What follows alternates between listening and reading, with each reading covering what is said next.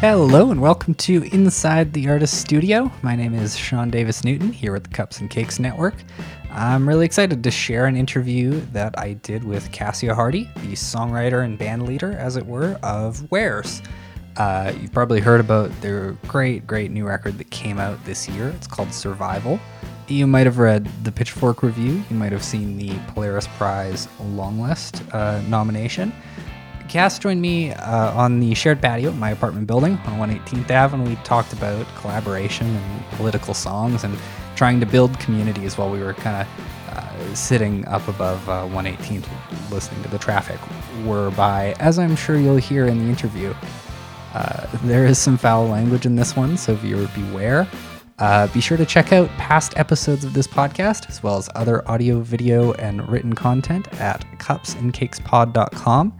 It's cups, the letter N, cakespod.com. Let's get on to the interview. Hi, this is Cassia Hardy from Wares. There we go. I think this is the first one of these I've actually done with masks on. Boy, the glasses just fog right up. Yeah, it's true, hey? Does that happen with sunglasses? It does. For me, because I don't have a prescription, I can move them about an inch away, and it kind of gets the job done. But it compromises the sun blocking aspect. So all the more reason to get on a vaccine. Yeah, truthfully too. I mean, my eyes aren't really that bad, but I used to work at one of the Apple stores when I was like 18. Okay. And I decided I was going to quit, and I thought, I might need glasses. I could probably get some free fucking glasses out of this company.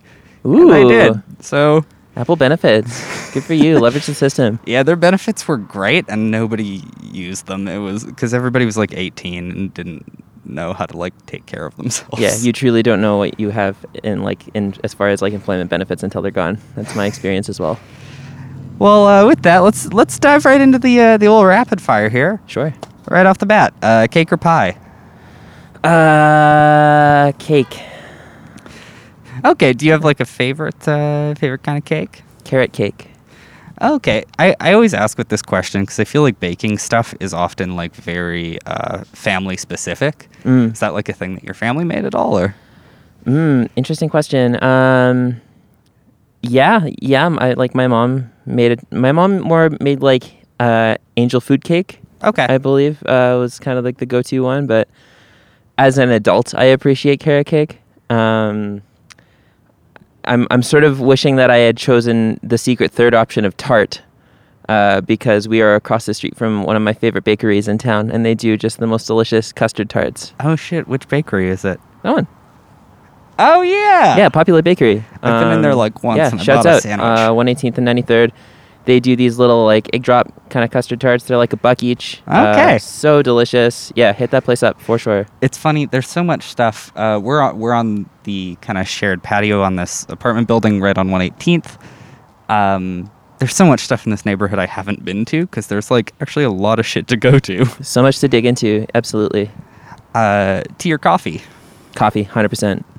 Is it a caffeine thing, or do you just legitimately really like the taste of coffee? Oh, I love the whole enterprise. Yeah,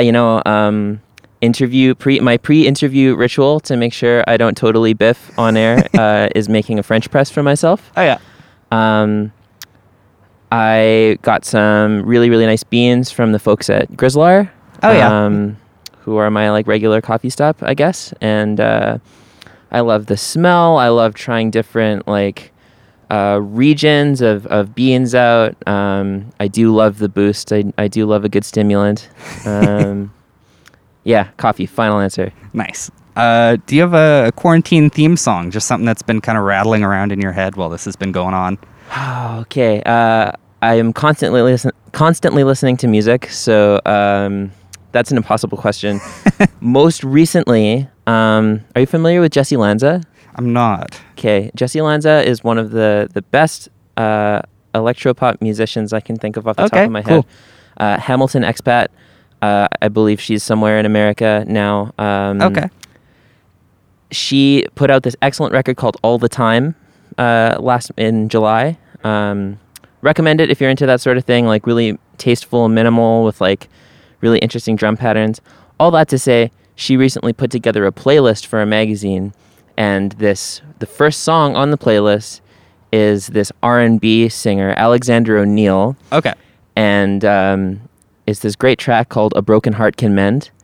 And the hook is just like undeniable, really just killer, mid-tempo, like sing-along. That's kind of been rattling around in my head a fair amount, yeah.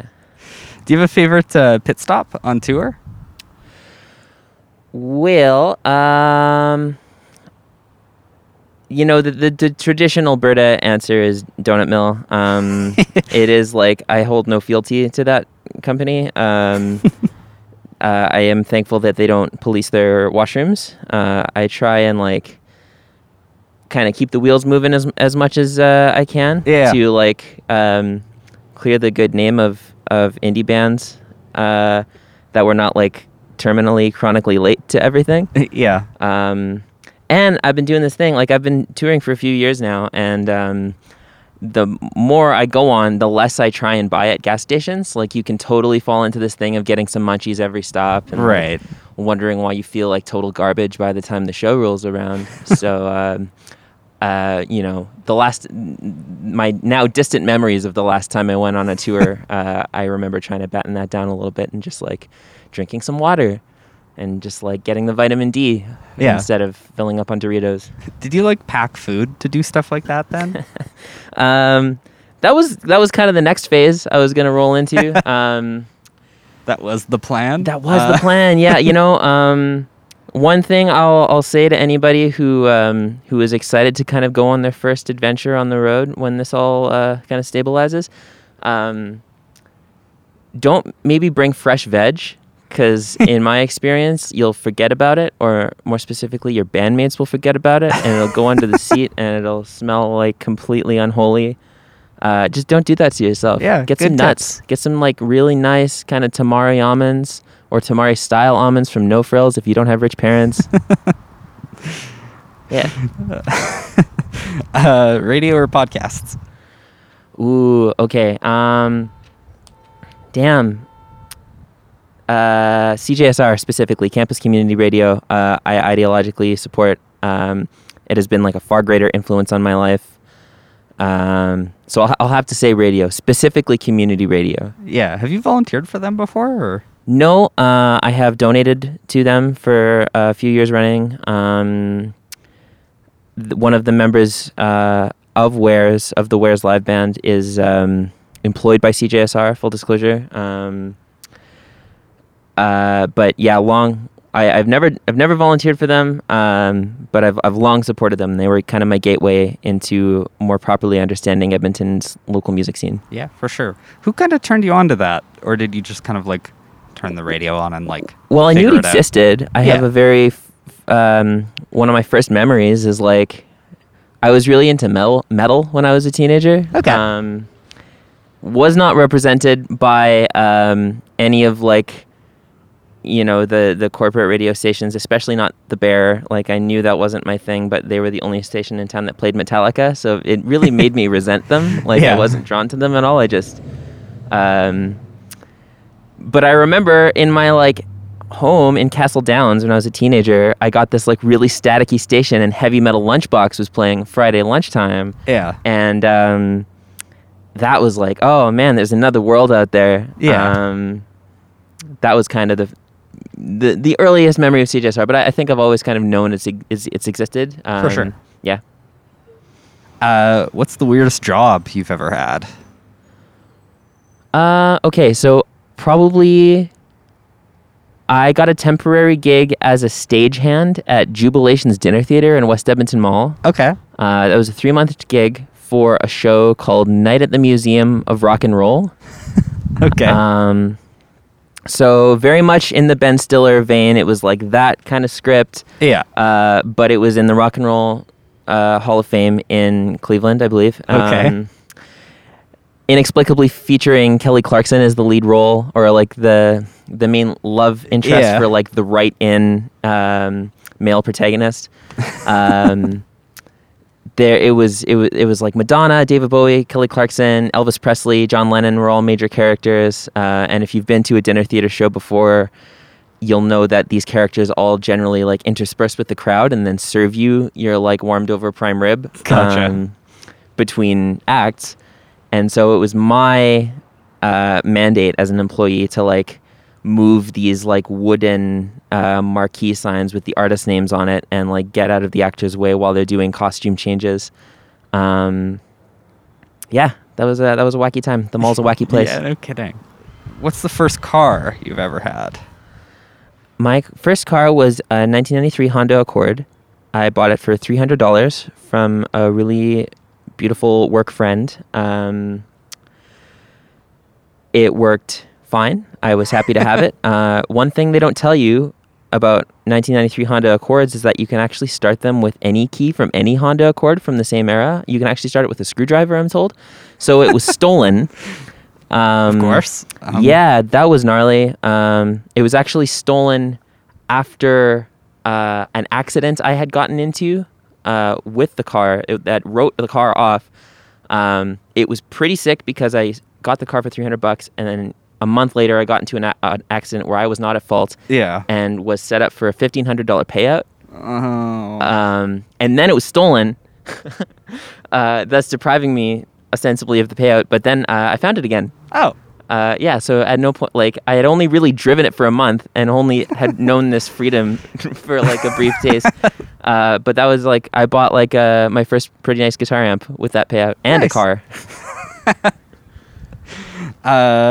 Do you have any new quarantine hobbies that have kind of sprung up over the past few months? Does cooking count? Oh, yeah. I'm not to say I'm any kind of, like, master chef, but, like, I have actually been trying to treat my body a little better, vis-a-vis like staying at home. Yeah. Making a nice breakfast, gardening a little bit.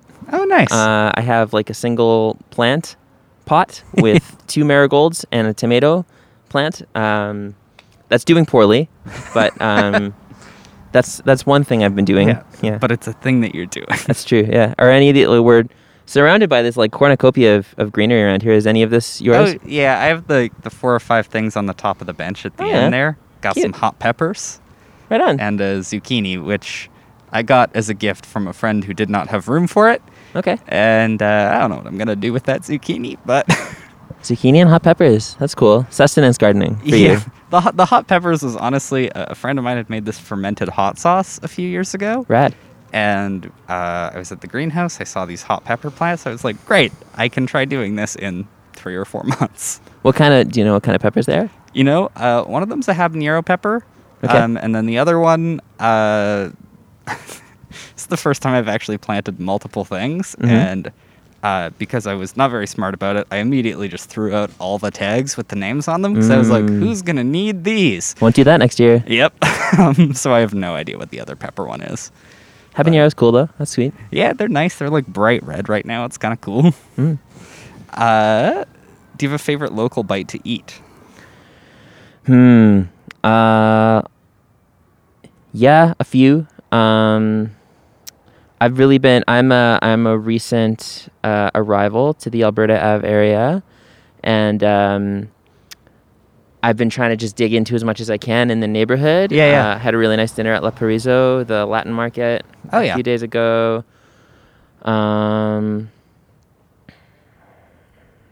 Traditionally, it's been Faro. Like, that's been a pretty solid go-to spot. For sure, yeah.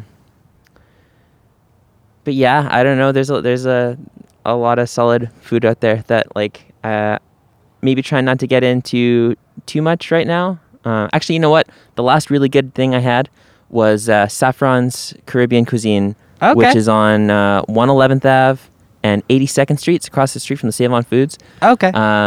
Little Caribbean stop. I had a delicious jerk chicken dinner there. Absolutely hit that spot up. Yeah. Yeah, me and my friend that used to live together like a block from here had been searching forever for like the best jerk chicken place. Okay. So I'll... What did you find up until that point? God, I'm not gonna lie, we went to like 2 places right when Okay. we moved there. There's one down 118th Ave on the right side that I don't remember the name of. That was very, very good. Yeah, keep me updated on that. Yeah, Keep sure. your listeners updated on this mystery jerk chicken spot. Yeah, on the jerk chicken report. If you could open for anyone, who would you choose to open for? I mean, I don't know. I guess I don't really set goals for myself in that way. For If I sure, see yeah. like a cool headlining act coming through, of course, a part of me is like, oh, that'd be really rad to have that show, and to be able to like just kind of have that night with another person. Hopefully, they don't like sequester themselves in the green room, and you're actually able to talk to them. Yeah. At this point, honestly, like I'd just like to see some of my friends again. Like I'd love to see my friends in Woolworm again play together. Any of the other like Minties. It'd be rad to play with Tough Age sometime soon. Tough Age has a new album coming out this Friday, August 7th, tomorrow in podcast time. I would love to see those folks. Yeah, I don't know. That's kind of more my priority, I guess, than like finding some like far off distant person Yeah. who's probably exhausted by the time they get to you. Yeah, it would just be nice to play like a fun bill again in the city. Totally, yeah. All about the club shows. Yeah. If you could kind of put together a fantasy lineup of any few bands, give yourself a comp ticket to it, who'd you pick?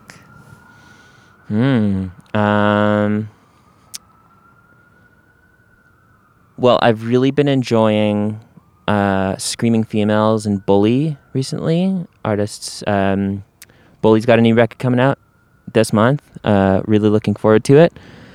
Sugar Egg, it's called. It's out August 19th, I believe. Those two for sure. You know, I see a lot of things around on Twitter as like, which, you know, kind of festival bill would you book for like 90 pounds? Do you know what I'm talking about? And then there's like a huge laundry list of artists. I think so, yeah. Yeah, I don't know. It's hard to say. Like, music for me has morphed into such a community thing. Like, I have so many friends and peers who make it. For sure. It's difficult for me to put together this list and not just have it be like a room full of my friends, like people like Tiny Desk or Fitness, or Feed Dogs. I'd love to see all of those people play. Again, anyone on the Mint roster, I would be so stoked to like see again. It's like such a rarity for us to get together, them on the coast and me out in the for prairies. sure. But yeah, any of those folks. Candy, chips, or chocolate? Chips. Lay's salt and vinegar specifically. Everybody says salt and vinegar, which I really, really did not expect. I mean, I like salt and vinegar chips, but Okay. Are you more of a sweet person then? yeah, I like ketchup ones. Sure. Or dill pickle. Those are like the two Okay. A+ chip Are flavors. you brand specific, or are those like as long as they're generally ketchup and generally dill pickle, like you- that's fine? You know, it's funny. I think Lay's ketchup chips are bad. They're Bad. always like kind of weird. Yeah. Okay. And then Old Dutch ones are pretty consistently good. All right. Is there an album that spurred your love of music? Not one, like many for sure. I've really been this summer revisiting my like ostensibly childhood favorite band, which is Black Sabbath. Okay, yeah. You know, War Pigs was Paranoid, I suppose. The album Paranoid was like a big touchstone for me. Yeah, I'm not so sure. That can be reduced to one answer, I suppose. But Yeah, I would wonder too if there was particularly like Canadian music that you like that. What am I trying to ask here? I guess I know that my own experience with like local music and stuff that's made here was that there were a couple of albums or bands that made me go kind of like, oh, stuff can be like really, really good when it's made locally and by people that you know. I'm curious, I guess, if there's stuff like that for you too. so for that, and I'll circle back to my undying love for CJSR. when I was making a point to really regularly listen to that station. Yeah. That was right around the time that John Common's album In the Dark on 99 came out. Oh, yeah. And so Oh Frozen Sidewalks, I remember specifically playing. And it was a couple months after I think I'd seen him play an in-store set at Listen Records. Oh, yeah. And that was kind of like really the nail in the coffin for me. Like by that point, I had sort of been aware of other artists in Edmonton I really enjoyed, but yeah, that tune really caught me. I can like still vividly recall the first time I heard that song. Very last kind of rapid fire-ish question. Do you have any local bands that you want to kind of shout out? Anything that you are really liking right now? Buddy, Fitness, Tiny Desk, Feed Dogs, Morona. There's like a new project kind of burbling in the works, featuring Holly, the drummer from Wares, that I'm like lucky enough to sort of contribute to in a limited capacity. Yeah. That I'm really, really excited for people to hear that. That's going to be an upcoming thing, and no promises on an ETA for that stuff. But she's working very hard on a set, and I think people are going to really like what they hear. Yeah, for sure. Obviously, like my label mate Jess Jalbert, who I owe so much to, and I just really appreciate as a songwriter. Marlena Moore. So many. There's so much good art in Edmonton. Perfect. Well, let's kind of roll on into the second part of things here. Just super general right off the bat. When did you like start playing music in Edmonton? My first show, or what I'll call my first show, was at the Carrot Cafe on 118th Ave and 92nd Street, I believe. Just like a block down from us again. Yeah. I grew up on the north side, so a lot of my For sure. touchstones around this end of town.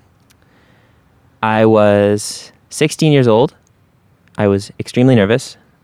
From then on, it's been sort of patchwork, like a lot of open mic nights or whatever. Yeah. But the late 2000s is when I started.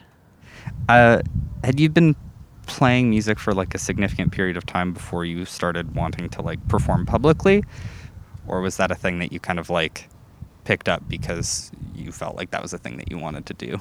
I had the privilege of being involved in music and theater to an extent for like since a very early point in my life. Okay. So concurrent to that was like a real deep love of attention.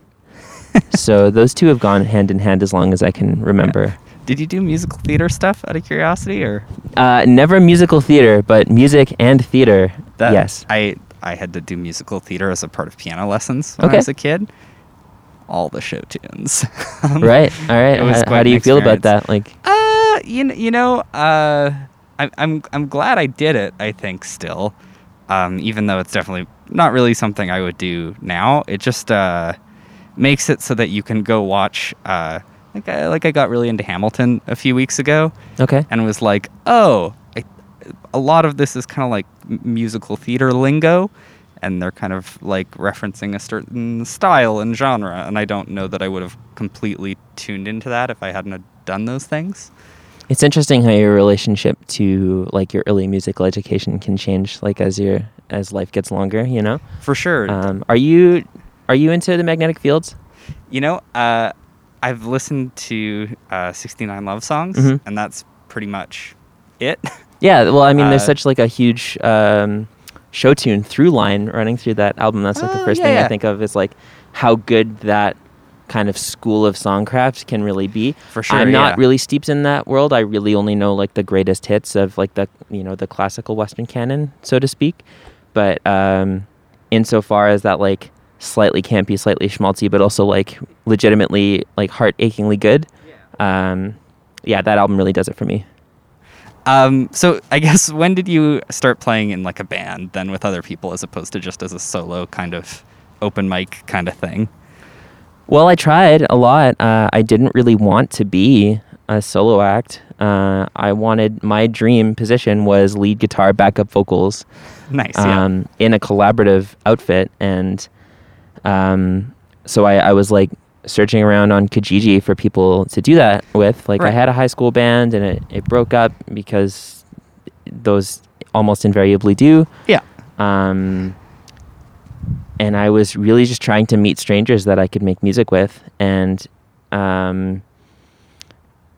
it didn't go super well. I can't really say I've made a lot of lasting connections from that time, and it sort of just occurred to me after one of those broke up rather acrimoniously that I needed to sort of refine my voice, Right. and I needed to kind of put the energy out into the world that people would come to, and then maybe once I like put a couple EPs out or whatever, I could find some people to like help me coalesce into something bigger. Right. Which is kind of how Where started. And then it just kind of snowballed, I guess. And in addition to like other major life changes that gave me like a surer sense of self and more confidence, I realized that it was actually really satisfying to kind of sing with my own voice and sure. kind of direct things. So where did you kind of find the first group of people that coalesced into like a stable version of Where's, or like a group of people that you like felt it was going really well with? So there's this group of kids, most of who I went to the same high school with. They were in this band called Ocean Tree. Okay.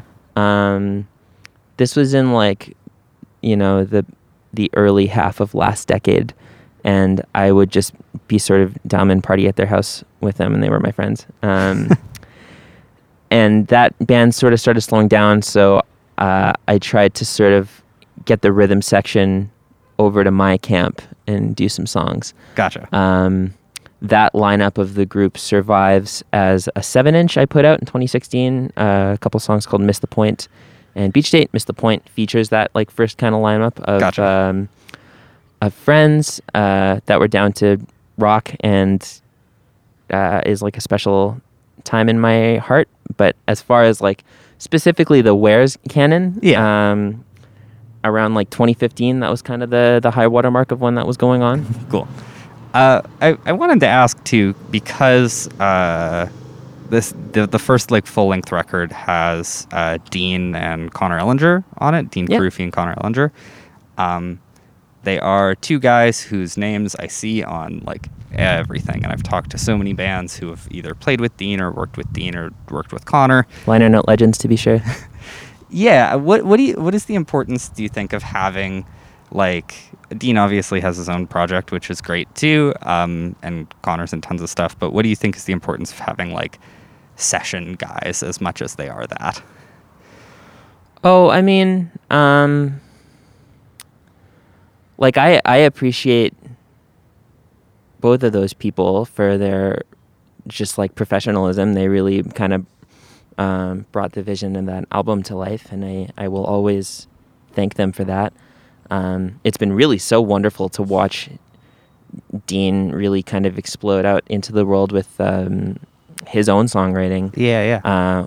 A very early show I played at Wonder Bar, like a very early Where's show, featured Dean going under the moniker Norman Fields. Okay. And it was sort of a pickup band of like a lot of these sort of session players, as you're saying. Yeah.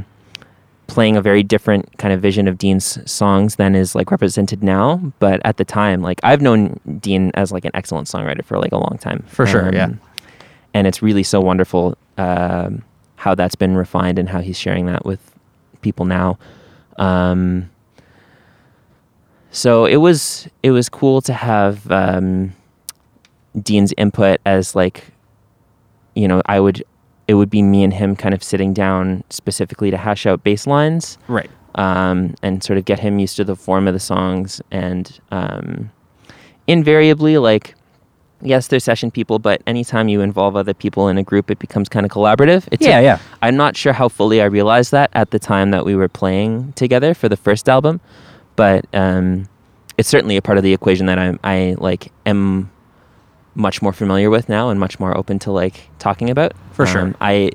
They did sort of leave it to me to have the executive call on how tunes would go, but how they would present them was certainly an impact on me. Like Connor's such an excellent in the pocket drummer, having him to rely on and him to sort of just accommodate and have such a wide vocabulary to play with was certainly really interesting. We didn't really get a chance to like explore much. Yeah. Towards the end of one rehearsal, I vividly remember we had like run the set, which was essentially just the first album back to back, and I was like, I just want to like jam with these two, and they sort of look at each other and they immediately go into like this beautiful, like kind of laid back jazz jam that was so far out of my head. Like all I could think to do was kind of like sheepishly play around with my like delay self-oscillating for texture, because I could not think of a single thing to play on guitar. And it's not like they weren't being welcoming in that way. It's just like they were so used to just communicating on another level that I couldn't help but be left in the dust. But I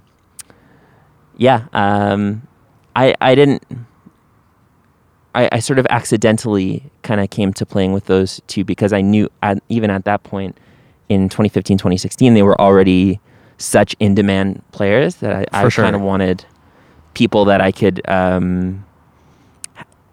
make sure I could get together with on a little more regular basis. Yeah. But they're just so good, and they lived together at the time. Like I remember Dean and I sitting in his living room, and like, oh, who should we ask to drum? One person who I'd asked had like sort of had to step away, and we were kind of going through names, and then he sort of mentioned, oh, like Connor could do it. And I was like, yeah, of course Connor could do it. So he literally went next door to Connor's room and be like, hey, do you want to sit in on this session? And that's how it happened. It was so cool. Oh, that's cool. I talked to Marlena Moore a couple weeks ago, and I talked to her a little bit about this as well. But do you find that like opening yourself up to that kind of collaboration is something that you've gotten better at as you kind of get older, or more experienced? More experienced, for sure. Yeah. I think just kind of touching on this first record, it was really important for me to have it be my vision for how I wanted that. Like, I looked at that record as sort of a proof of concept for the band. Gotcha. And so it sort of needed to be me at the reins to like assure myself, I think, like, this is what I wanted to do. This is how I wanted to come across.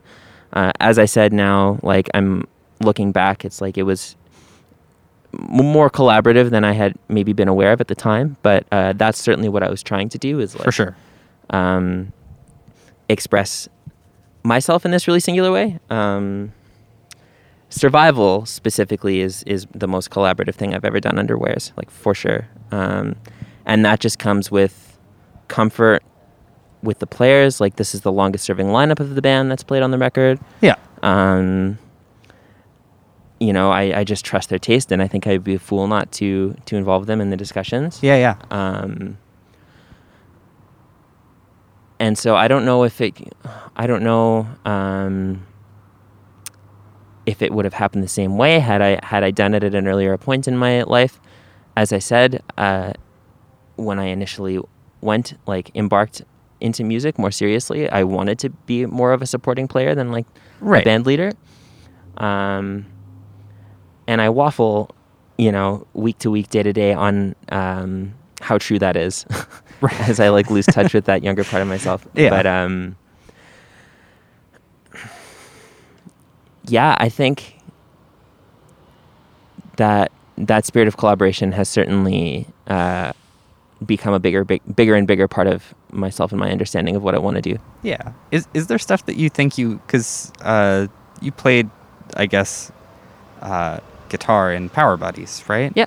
Or Power Buddy. Power Buddies. Is it? Yeah, it's plural. Okay, I didn't mess it up. That's good. Did you gain something from kind of having like a different viewpoint on being in a band before kind of moving on to strictly more like solo material? Is there stuff you learned from that experience that you brought into kind of collaborating with now a more steady kind of lineup of people? That's certainly a part of it. That was more parallel. It wasn't like I was in Wares and Power Buddies at the same time. For sure, yeah. And Power Buddies was kind of my dream gig that I described. I was like lead guitar, or like a guitar that was playing more melodic parts and backup vocals. And I was like, this is great. This is like all I really wanted to do. Yeah. and that, like, Nolan and Hank, I have such a soft spot in my heart for. Like, I love those boys, and all the drummers that we've played with, like Andy Mulcair being most heavily represented on the last album we did together. Yeah. One of my dearest friends. That it taught me a lot of lessons about being in a band, for sure. I've played as a side person in various capacities, like in Marlena's band, for one thing, where she is definitely like in charge of the direction of the song. For And sure. it's awesome. Like, she definitely allows people to play around, but she is a band leader that is kind of calling the shots and has a vision in a way that I now recognize that, like, I'm not as much. Where, like, I'm super open to, like, changing an arrangement. For sure, yeah. And experimenting around. And, maybe Marlena has that in her too, but when I was playing with her, it was like the arrangements for Pay Attention, Be Amazed. And it was like, that's how the songs went, which is awesome. For sure. It's so cool to bounce off of and, like, play live anyway. They're great tunes. But, Power Buddies was a little looser, just like the nature of the music, I guess. And Nolan and Hank wanted to bring me on as like a full-time decision-making member. Okay. Which altered the course of stuff, but I always sort of recognized them as like the people I was taking shots from. Right. And whatever. It was more collaborative, but it's as different as the people that we're talking about. Right. It's like separate universes, all of them. I didn't realize I've run into Nolan in a bunch of places, and I kind of met him accidentally because a friend of a friend was in Big Evil Rat. Okay. And I was running a home studio at the time, and so we recorded their EP for them. I always laugh, because they were there for like a day, and then we mixed it like a day later, and then they had a release show on like the Saturday. And so, like, I didn't really know any of the people very well. I took their band picture for them in my backyard, and now every time it's like, Sled Island was going to have Big Evil Rat, and it's this little fucking shitty Instax picture I took in my backyard. It's a certain kind of satisfying. Yeah, I'm sure. I know Nolan likes to work pretty fast when he can. He's always writing riffs. He's always coming up with stuff. It's difficult to keep up sometimes. He's like such a natural garage rocker that he's always got like tasty little hooks coming out, and that was a great band. I really enjoyed seeing them. Yeah. I'm gonna kind of broaden things out for the kind of last question here. I feel like a lot of things about kind of the job of being a musician are completely flipped on their head to where they were 6 months ago. What do you think, like, what does your job as a musician look like right now? Like, how has that changed? Well, it's more digital than ever. I've been lucky enough to sort of have a few performance appearances over the course of the pandemic, thanks to some people at this venue downtown called the Black Lodge that have been gracious enough to open their space to me for first a solo live stream and then a band performance, which premiered in July as part of Sappy Fest. Yeah, I saw that. I was in the midst of booking a North American tour at the time. Things started locking down. Like, the band all had union cards. We all had passports. We were like pretty much ready to pull the trigger. Thank goodness we didn't, spend hundreds and hundreds of dollars to get a visa. Yeah. No kidding. But it's like this record cycle with Wares has become much more like administrative and computer work, which is fine. It is what it is. Yeah. I wanted it to sort of look like something else, but it just is so small. Like, my wants for this album in February are just like so small to the scale of things that ended up happening. Yeah. And I'm really thankful that it reached as many people as it did anyways. Like, I'm so thankful to Mint Records and my manager, Nico Stratus, for being such a solid support. Yeah. I could never have done this release without them, specifically during the pandemic. I'm less concerned about my role as a musician during lockdown and during the uprisings across North America as I am with being a citizen and a community member. For sure. That's been my main focus. Like I have sort of been writing songs here and there, but as far as like my role as a music worker during lockdown, I've been privileged enough that my situation was very stable. I was eligible and applied for government supports, and my brain was pretty fried from trying to get survival done For sure. in a way that was satisfactory to me. That I've been like loosely, doing a more or less adequate job of keeping on top of my inbox, as you can attest. But there are other things that are taking precedence for me, for sure.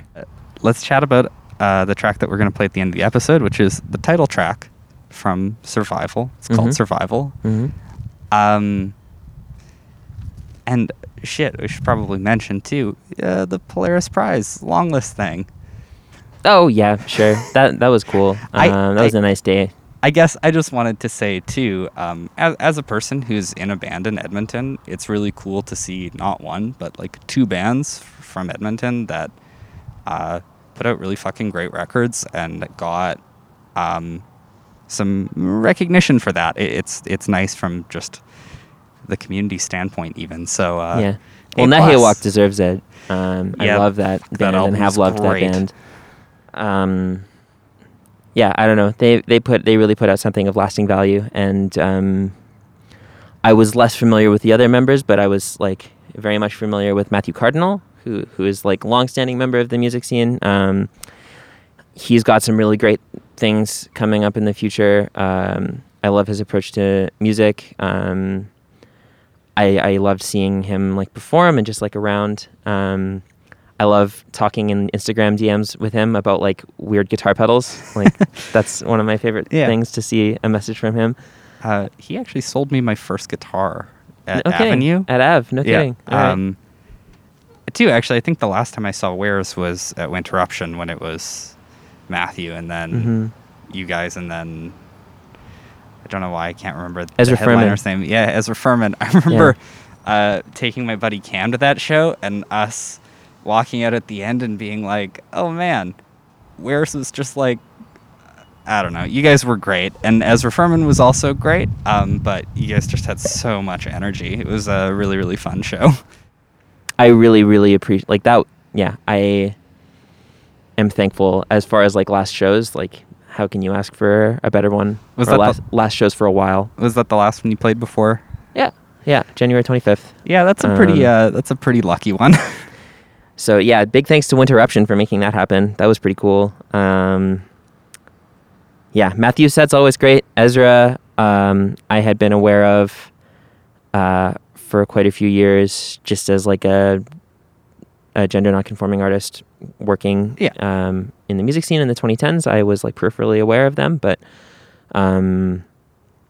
God, 12 Nudes is just such a killer album. Like, and to see that live and to hear her voice live, like crackling with such power, like that was a great set from them specifically.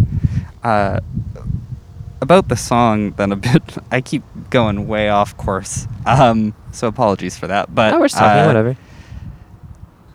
I always want to ask people when I listen to music that has some kind of political element. I think your stuff particularly is really good because there's all this kind of political material that feels really personal and really like urgent. Do you have a way of approaching writing about that kind of stuff, or does it just kind of come up as you're working on things and you just go with it? That was this album was my first real my first real success by any metric of writing a political song that I wasn't immediately ashamed of and like burned all evidence of. I couldn't help but approach it from like a personal angle, survival specifically, an angle of like despair and anger. Right. The whole album, as it sort of revealed itself to me, it started off as like a personal kind of journey, and how it necessarily had to end in like, community sharing those feelings of grief and rage, is how the course revealed itself to me over while I was writing it. And just being a citizen in Alberta and watching events unfold. I think that was around, kind of what was in the air at the time. Yeah. Do you find, I guess, that there are specific things that will happen in the world that will kind of provoke a specific song, or do things kind of take a bit more time to, stew? There's certainly things I want to write about, and coupled with, I never want to rush something out for the sake of being topical or For whatever. Sure. Yeah. It has to be a good song. It has to meet my sort of benchmark or whatever that means. Thus precluding me from any sort of speed when it comes to current events or whatever. And there's plenty of things happening in the world that I have feelings about, but don't necessarily have the words for in an artful way. For sure.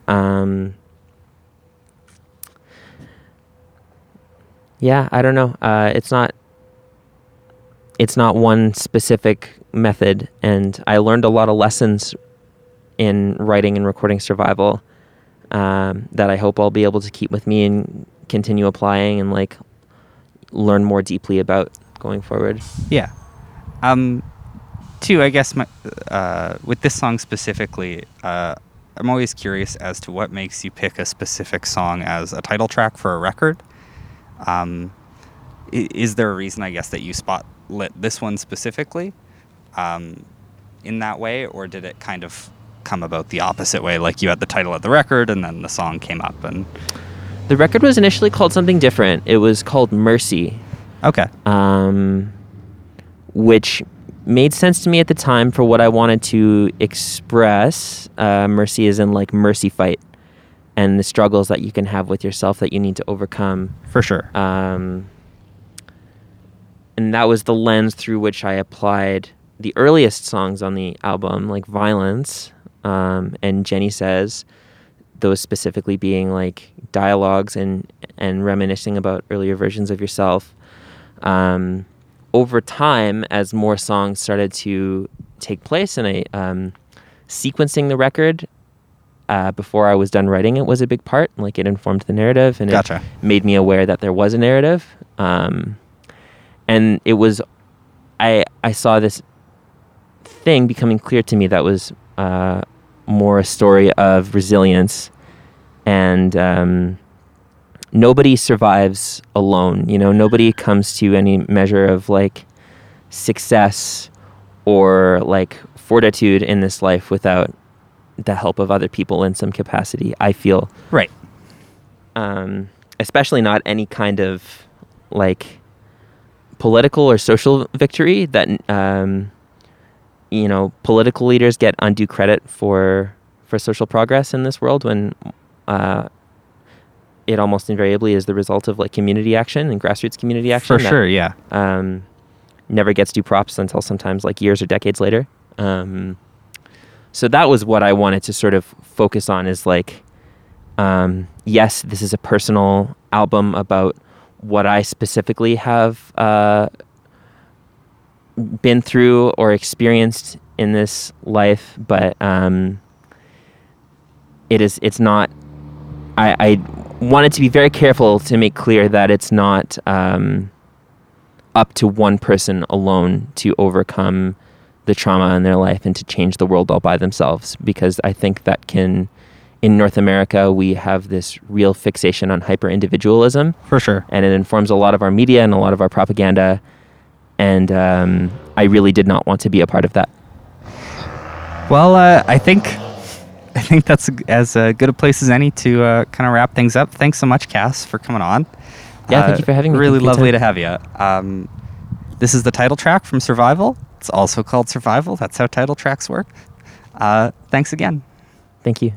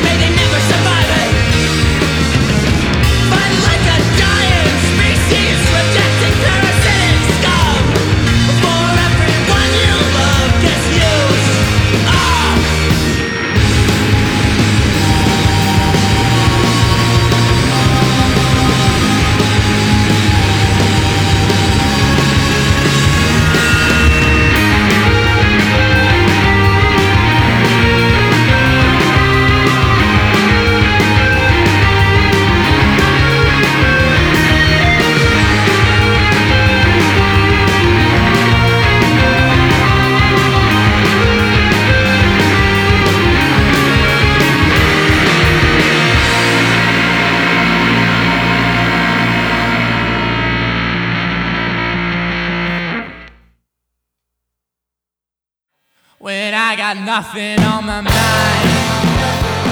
Inside the Artist Studios, produced by Sean Davis Newton for the Cups and Cakes Network. The featured track Survival was played with permission from Wares. Thanks to Laundry Week for the use of their song Nothing on My Mind from the Grimpy EP as our intro and outro music. Inside the Artist Studios, one of the many ways the Cups and Cakes Network highlights Canadian music.